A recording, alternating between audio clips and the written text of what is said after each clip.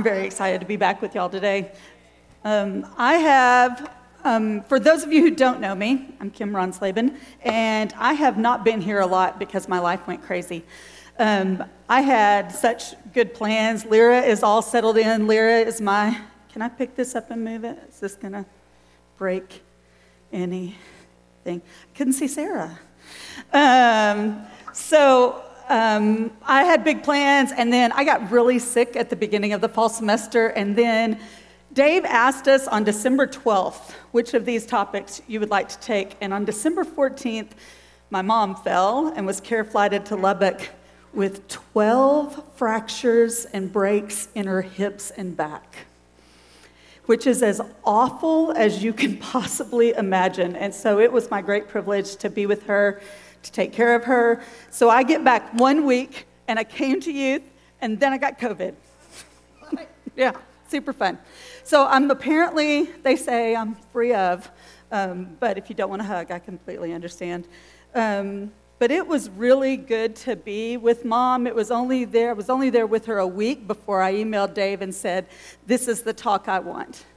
My mom is 78 now. And I'm conscious of the fact that I don't have a lot of years left, so I want these years to be good. But the injuries only highlighted something that she has been dealing with all of her life, and that's this topic. So, to start off, you've had the first one, go to the next one. So what is depression, and what does the Bible say about it? Well, I'm going to describe it rather than define it, because as you hear what it's like for me, you may find some similarities in that as we talk. So depression, I want you to think about it like this. Picture the thing when you wake up in the morning and you are so excited for that thing to happen. The trip is finally here. The playoff game is here. You are geared up and ready. It's the birthday party. It's the best friend you haven't seen in a while. You are excited about what's happening. You get maybe a little nervous, but that excitement and nervousness only fuels you more. Now just picture the opposite of that. Picture that when you wake up, the last thing you want to do is to move forward. It's like a feeling of frozen, like a fog has just descended on you and you cannot shake it. It's kind of like sadness, sort of, sometimes. But it's not an immediate, sharp sadness, like when you get injured or when your pet dies. There's that immediate sadness that you process through. This is not that. It doesn't even have something you can always point to. There's this foggy anxiousness, sadness, but it's not like other sadnesses and griefs because those are not shallow.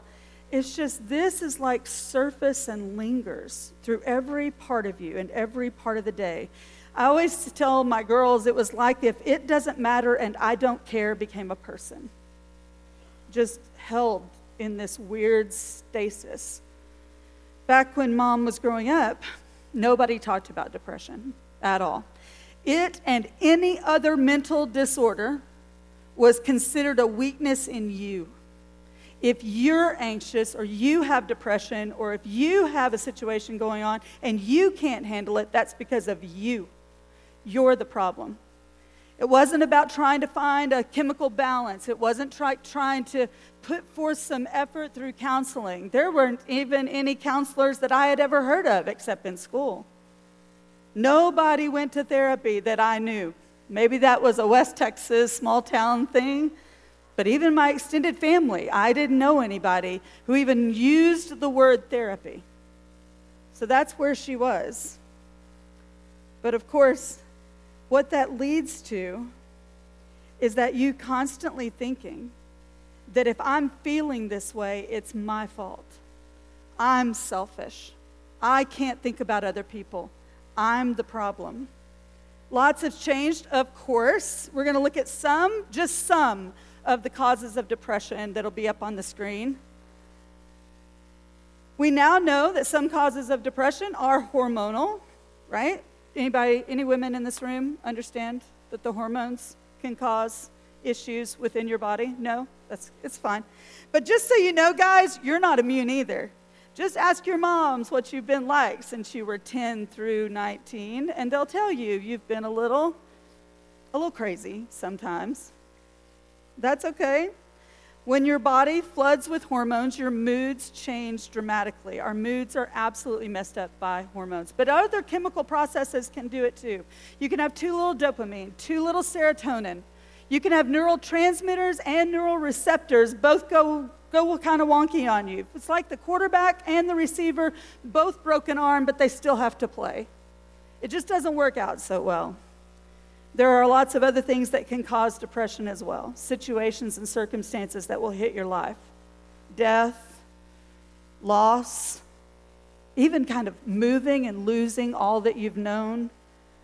There's other desperate circumstances that can cause it. Trauma can happen through war, poverty, child abuse that leave lasting effects on us. There's even a thing, and I put it called seasonal depression, that's more for our friends in the north. My oldest daughter lives in Kentucky, and there are sometimes weeks where she doesn't glimpse the sun. And it can lead to changes in mood.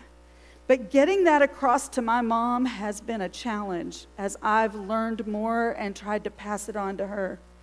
She has been depressed and anxious all of my life.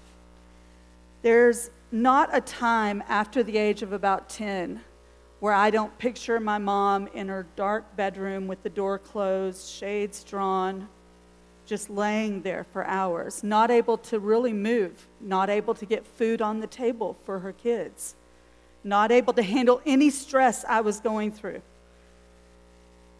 It was all she could do when we opened the door to cry and apologize.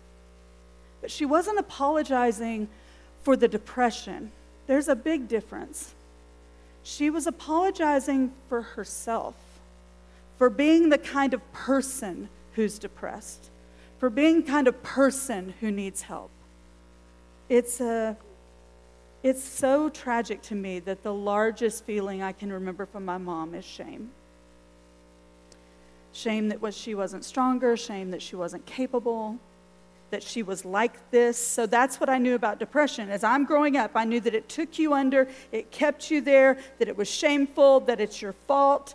I felt it during my monthly cycles, and I was determined not to be the person my mom was. But then I felt it deeply myself. I was physically abused throughout my whole first 10 years by my alcoholic, raging father. I was sexually abused for years after that by another man in our life. And I had so much hate. I hated who I was. I hated them. I hated life. I hated that this was happening. I wanted to be strong. I wanted to be capable. I didn't want to be a victim to any man, much less my own body. When I was 11 was the first time I drank alcohol to numb myself to sleep. That happened several times a week. There was a stash of vodka in my house. Like I said, my parents drank consistently. And I started drinking when I couldn't shut my mind off, when I couldn't push it all away. That lasted until I started adding other drugs into the mix. And then that deepened to more and more kinds of drugs in my life. I was addicted. I was addicted not to the drug itself, and weirdly not like to this high or giddiness that you might see portrayed. I was addicted to feeling nothing about myself. It felt then like I was kind of floating. It was the best feeling until I couldn't do without it. I was addicted. It was 19 when God broke me free of it. But I wasn't a believer then. But I know that he did it now that I look back on it. And 19 may seem young to you, but that was 8 long years of using almost daily at that point. But on January of 1987, that's 2 centuries ago to y'all, I saw what I was doing, like looking at my life from above. It's like I could see what I had not seen before. And one night, as I was sitting at a party on college campus, literally about to throw down a quarter for a shot, that in that moment I saw what I had become. I saw how abusive I was to other people. I saw how abusive I was to myself. I saw myself as completely worthless, and it broke something in me. For days and weeks that turned into months afterwards, I barely existed. Weeks of not really getting out of bed. Finally got an email. No, I didn't. I finally got a piece of mail, just making sure you know how old I was. We didn't have computers. Sorry. I finally got a piece of mail that said, you're going to be kicked out of school. Well, for me, that meant going back home, so that was a no-go. And it was the first thing that got me up and out the door and back into class. And I existed through it. But during those weeks where I tried to make it, I also tried to kill myself twice. And I didn't do it grasping for help. I didn't leave a note, and I made sure I did it where my body wouldn't be found for days. I wasn't looking for help. I wasn't crying out. I just wanted to be done. But it didn't work, thanks to God. And I just kept existing. Time went on. My mood lifted a little. God brought people into my life that helped me so much. I'm going to fast forward you to me being about 8 to 10 years later. And I'm married. I've got 3 precious girls. I became a Christian, one of the things I promised myself I would never do.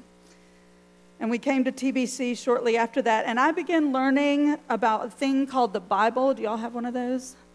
A Bible. And we got around Christians, which I had never spent much time with, and y'all are weird, just in case you wonder. And guess what? They started talking to me about depression. And you know what I realized? They felt exactly the way my mom and I did. Not only did they feel low about it, they actually felt shame about it. But I thought it would be different. I thought that if you became a Christian, somehow you would rise above it all, kind of float through life, untroubled by these strange emotions that the world seems to deal with.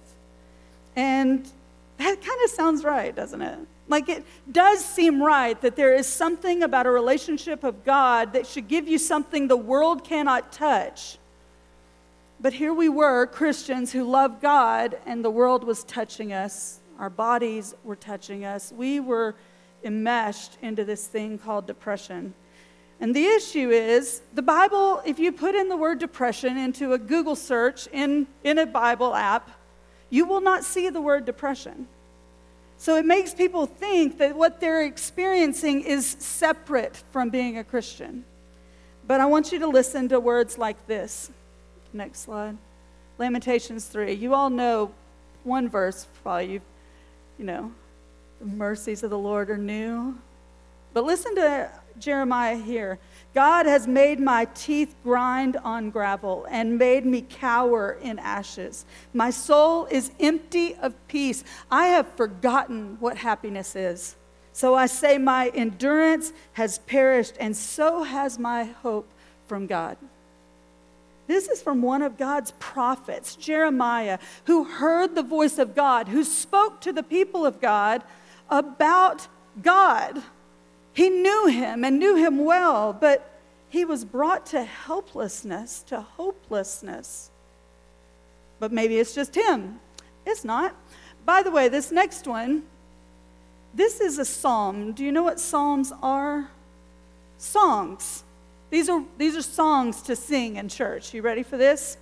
For my soul is full of trouble, and my life draws near to Sheol, the place of the dead. I am counted among those who go down to the pit. I'm a person who has no strength, like one set loose among the dead, like the slain that lie in the grave, like those who you remember no more, for they are cut off from your hand. You have put me in the depths of the pit, in regions dark and deep. Your wrath lies heavy upon me, and you overwhelm me with all of your waves. These people, God's people, felt trapped, heavy, burdened. They felt like they must have done something wrong, like God's wrath must be lying on them. They have no strength to move. They're laying there like the dead do. Now everybody sing. Can you imagine? if this is the song you just sang. But God put it in there and put Lamentations in there so his people would know these are the feelings of the people of God. But maybe that's just Old Testament. Surely once the Holy Spirit comes and lives inside of you and gives you the mind of Christ, surely everything's different, right? Well, Paul had all of that. Not yet. Paul had all of that. And here's what he said about himself. At one point he says he's burdened to the point of feeling like he wouldn't live. Not sick. He's burdened, weighted down, troubled, so much so that it feels like he cannot live through this. Another place, he asked the people to pray for him because of his anxiety. He wants prayer for his anxiety over all the churches. He says in that passage, "Who is weak if it's not me?" But again, Paul, human, kind of like us. Maybe Jesus was different. Well, watch this from Mark 14. And when they went to the place called Gethsemane, because Jesus knew he would die, he said to his disciples, "Sit here while I pray." And he took Peter, James, and John to go a little bit further. And he began to be greatly distressed and troubled. And then he said to them, "My soul is very sorrowful, even to death. Remain here and watch." So hear me. These words from Jesus, greatly distressed. The Greek means grieving, upset, fearful, anxious. Troubled means weighted, heavy. Like something's just pushing you down to the ground and you can't get set free. Jesus said he was sad, but so sad that it felt like death inside of him. So does that mean that Jesus had a dysfunctional relationship with God? No, of course not. Right? Did he just miss seeing his Father? No, he was perfect in his sight. So much so that Jesus said, "If you've seen me, you've seen the Father. I do whatever he tells me to do. Whatever I speak, it's from him." So why does he feel this way? I'm going to give you 2 reasons why Christians feel this way. The first one is this. It rightly reflects the world around us when you are troubled and grieved and sad and weighted down. There are things in this world that kill and cripple, that come and destroy. Earthquake in Syria and Turkey. Millions homeless. Tens of thousands dead in one afternoon. Then there's ice storms and snowstorms that happened this weekend that killed people slowly in their homes and in their cars. And we live with awful things that people do to each other. 40 million people trafficked right now into slavery. 90% of those are women and children. There's a war over in Ukraine that has pushed out 3 million people from their homes. Hundreds of thousands are dead. 500 kids were bombed. But that's not on my mind as much as last weekend. Anybody know the unbelievable tragedy that we went through as a nation last weekend? Did it even make your news? Let me tell you this. It was the largest number of mass shootings and casualties in American history. So February 17th through the 19th, there were 10 mass shootings in 3 days with 50 victims, the largest number ever in America. 9 children were struck by bullets at a Georgia gas station. 6 people were assaulted in a small Mississippi town. In New Orleans Parade, 5. Chicago Expressway, 9. That's just half of the number of people who pulled out a gun and started shooting randomly. That's not even all the death and destruction and sickness and trials and pressures that you feel on a daily basis. But then we could go deeper into the sins that you commit, the ones you confess to your friends. There's an author named Jerry Bridges who called those respectable sins. When you're irritated, frustrated, impatient, the things that we just all are. But then there's those sins that you don't confess.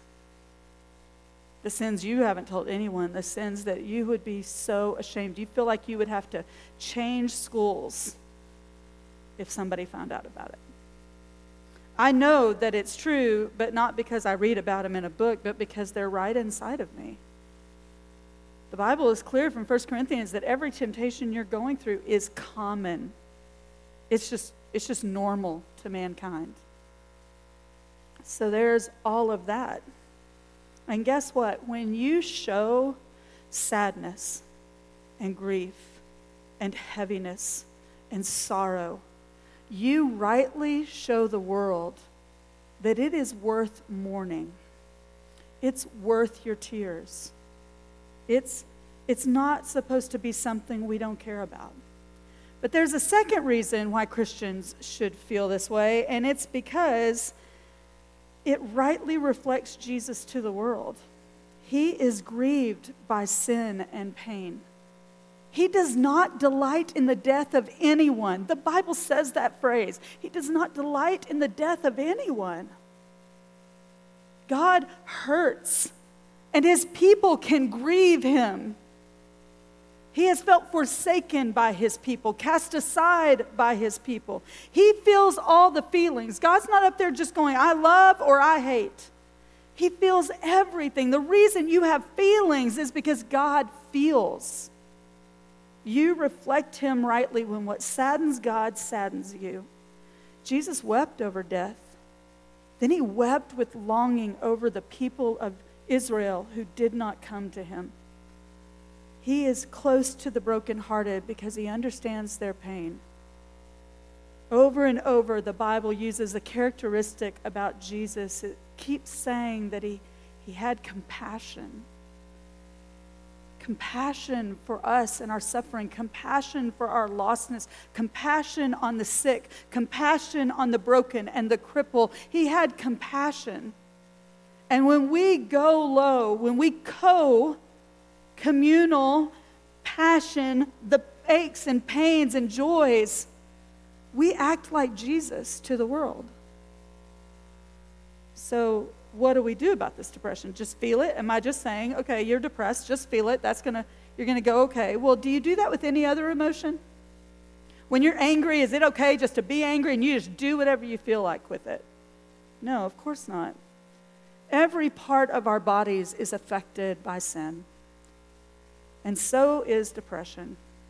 So I do want you to know it's normal, but I don't want you to walk up to somebody who's depressed and pat them on the back and say, hey, it's normal, have a good day. I want you to be a help to them, and I want to be a help to you if this is where you've been and this is what you've felt. Because I want you to notice, again, in Jesus, did he just feel sorrowful and troubled and distressed and he just kept it to himself? No, he poured his heart out to God and he asked his friends for help. And I'm going to start with that first one. Pour out your heart, how you're feeling, what you're going through to God. Talk to him. But it's like that when we think about this, like we're going to face a God who's disappointed in us. He's going to tell you like all the things you've done wrong. He's just going to hold up a mirror to you of everything you're not. That's not how it works. Christ paid. If you're his, Christ paid for all of your sin and all of your shame. All he wants to do is show you Christ. He wants to show you who you are. And he wants to have compassion on you in your troubles. So go to God and talk to him. What did Jeremiah do? Poured it out to God. What did the sons of Korah do? Turn it into a worship song.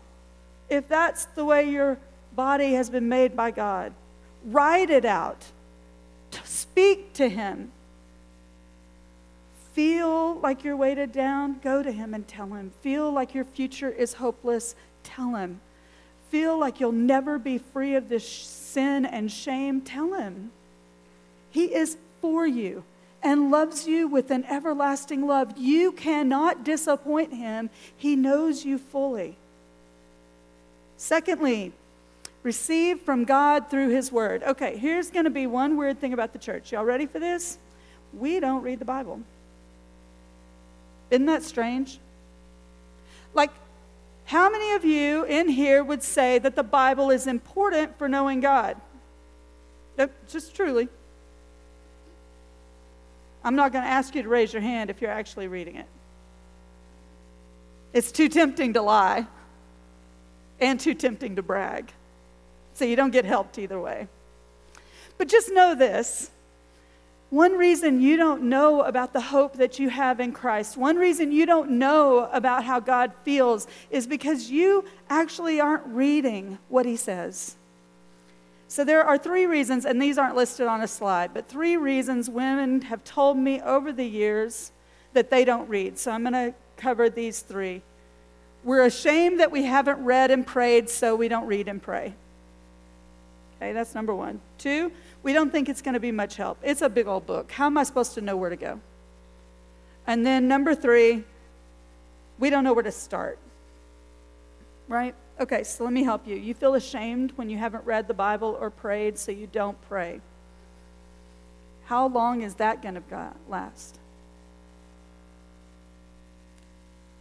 What did Jesus do with your shame? It says it in the Bible, and I don't mean to pound that into you, but it literally says it in the Bible, that he bore our guilt and our shame on the cross. It's dead. Your shame is crucified. He took it with him into the grave, and when he rose, he left it dead.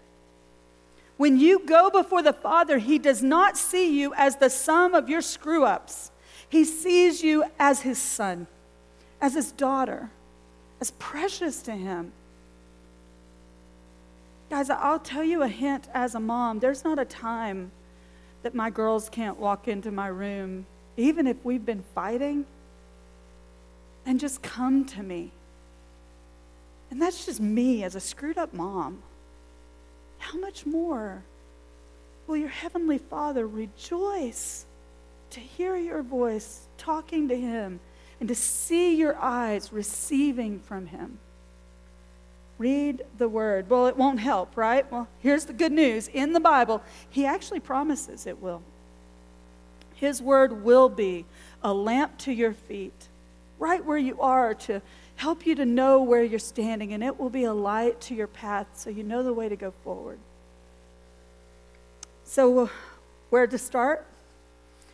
You can literally start anywhere.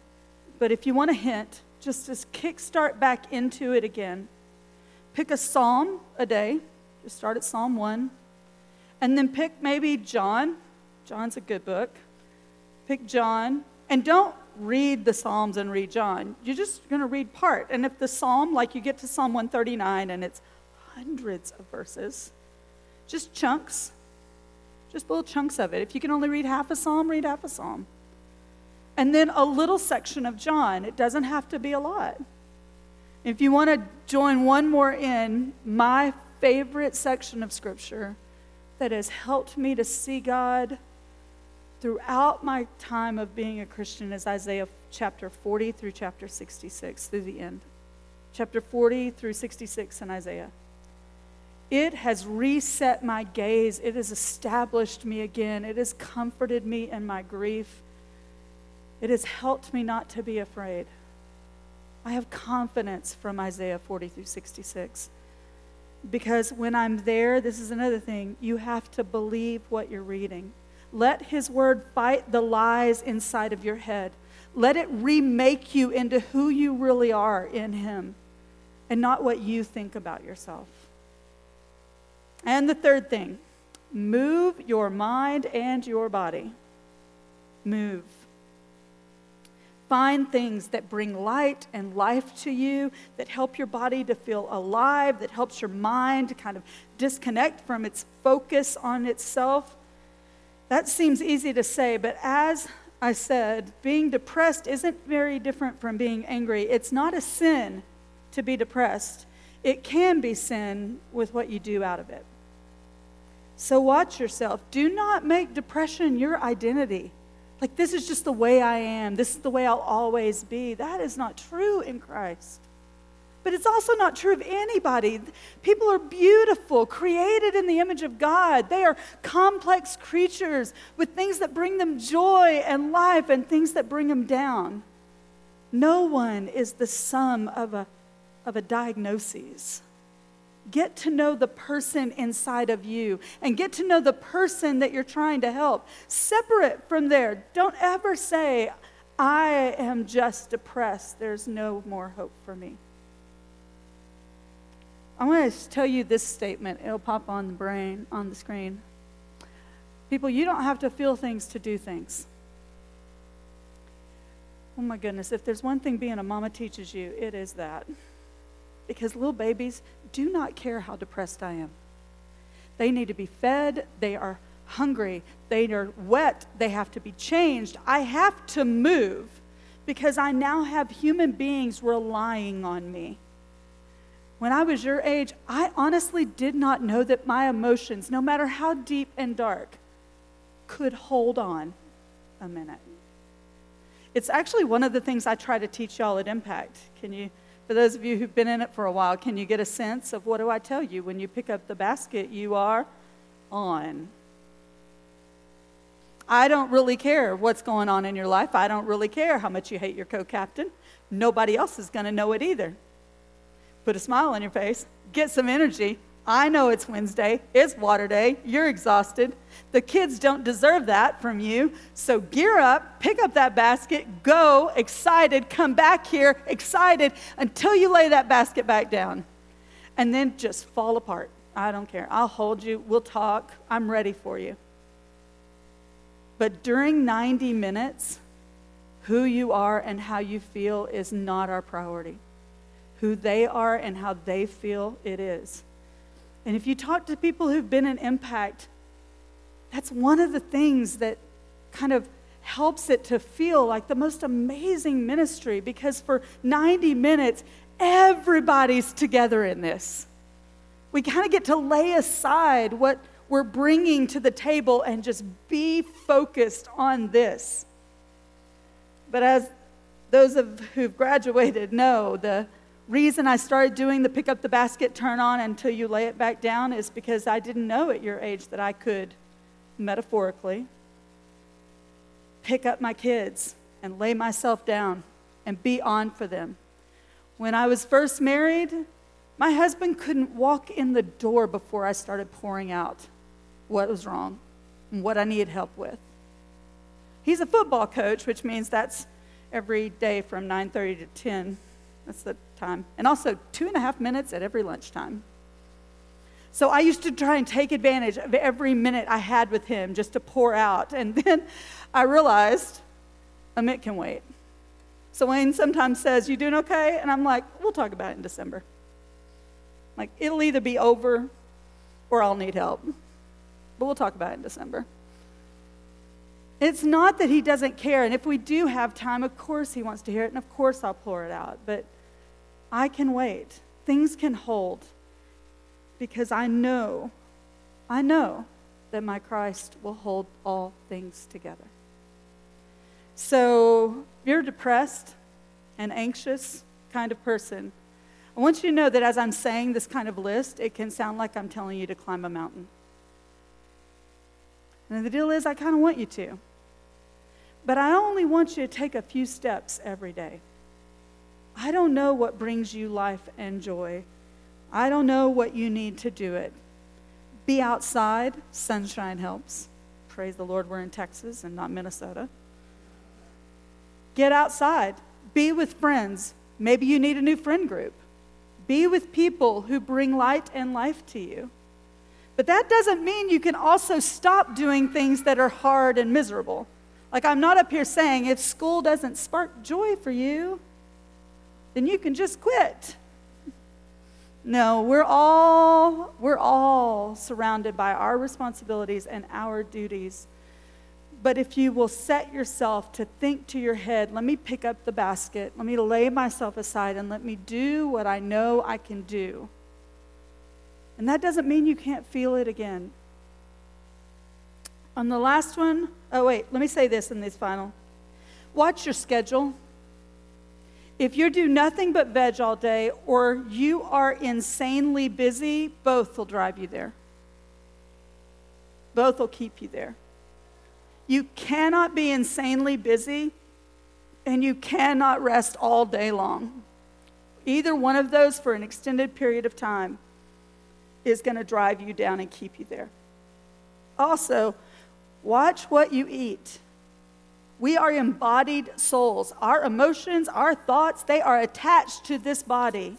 And what you put in it matters. I am not saying don't go get Whataburger. Go get some Whataburger. That's fine. But I am saying that you find yourself eating a certain way and it just kind of goes downhill. I mean, think about it. My body hates sugar right now. Causes problems inside of me. Wasn't true before. May not be true soon, but this time it is. So I have to watch myself. Check on what you do. Doing all of these things is not a cure for depression, by the way. I'm not saying you do all these things and you're not depressed anymore. I'm saying this is what you can do while you're depressed. Know the difference. But last one, check for guilt and confess it to God and others. Dear friends, please know this. There is nothing that will eat up your joy like sin. There is nothing like that nasty, slimy sense of shame that comes over you. Confess it. Just own it. Wages of sin is death.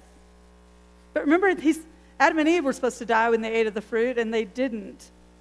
But yeah, they did. It brought death, a slow, creeping kind of death that invaded every relationship, that invaded how they saw each other, how they saw themselves. Sin does exactly that to us today. If that's what's eating away at you, confess it. Did you make an idol out of a relationship? Have you found yourself doing what you can't even believe you're doing for just a little attention from her? Just a little attention from him. Do you find yourself compromising for online relationships and ignoring the relationships around you? Are you numbing yourself to the pain and how you feel about yourself?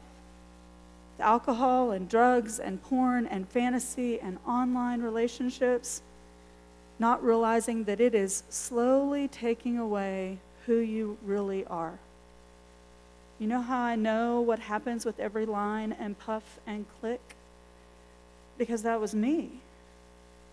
That was me. Remember? That's me. I know what I became and who I was in doing all I could to just escape the guilt I felt. But if you're a believer in Christ, you don't have to do any of that. It literally, just confess it to God. 1 John 1:9, he is faithful and just to forgive you your sins and to purify you from all unrighteousness. He's here for you to help you through it all. And I have it now. I have the love of God. I have the peace of God. I am in love with him and he is in love with me. And I take an antidepressant.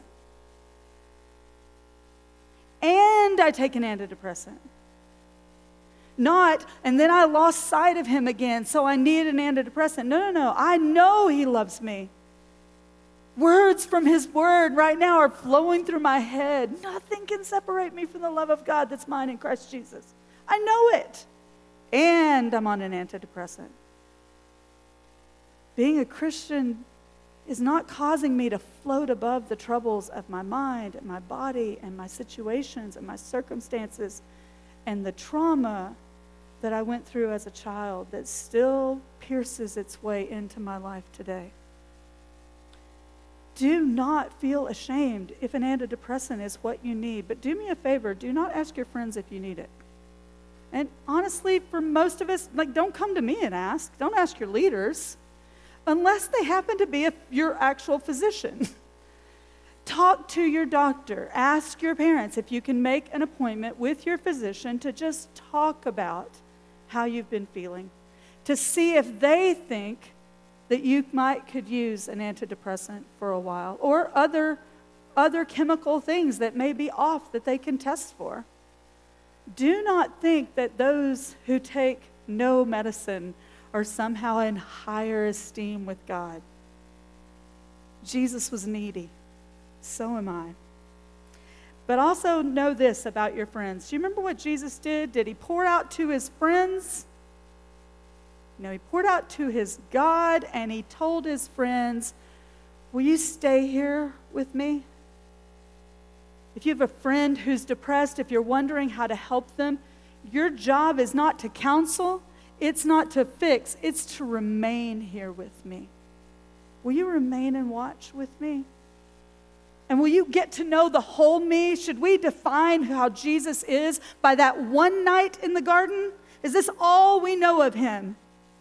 Of course not. And that's not all you should know about your friend too. Your job is not to fix, not to counsel, not to get them drugs. Your job is to just remain and watch. But if you find yourself wanting to pour out to every friend around you, know you're doing them a disservice. They've not become your friend. They become someone you're using to try to get better. There are counselors that you can see. People who will sit with you and go through the muck with you and will help point out habits of thinking and habits of your body that you can redirect to health and to life. If you want to find yourself just wanting to vent, pour out, be with your friends only for this, don't use them to numb your pain. Seek help. And if you don't know of one or don't know how to find one, just ask us. We can get you to someone who can help. Finally, I just want you to know this. It's not a slide. I got to thinking this morning as we were worshiping about those of you who are here, and you don't know the love of Christ, and you don't know the love of God. And I just want you to know, as someone who was also not a believer at your age, I'm really sorry. I really am. And I mean that with all my heart.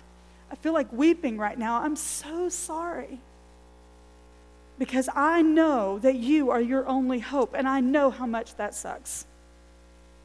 I know how deep and desperate it is to feel the weight of the sin that's been piling up and have no place to go with it.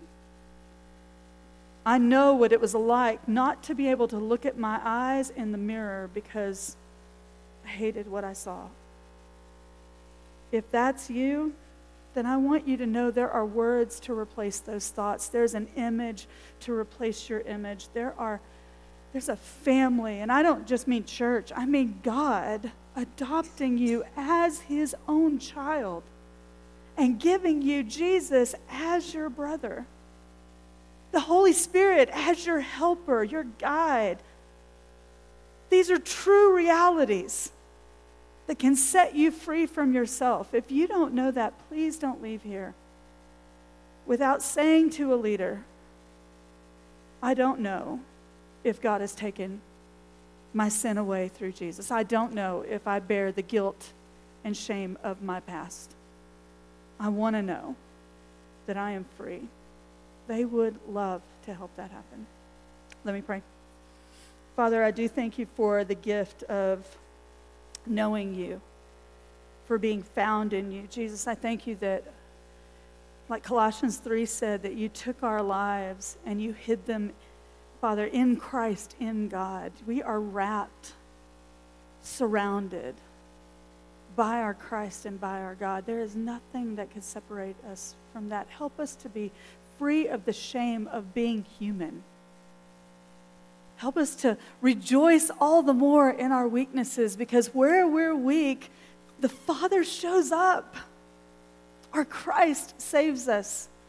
The Holy Spirit leads and guides us. Help me evermore, especially as I age, especially as all of us age. Help us to slowly go into that rejoicing. that our weakness will only highlight you more. Help us to accept the infirmities of our bodies just like Jesus did, to be willing to lay it all down. And Father, for those who are out here and do not know you, it's so hard to peel your hands off of your life to take hold of Christ.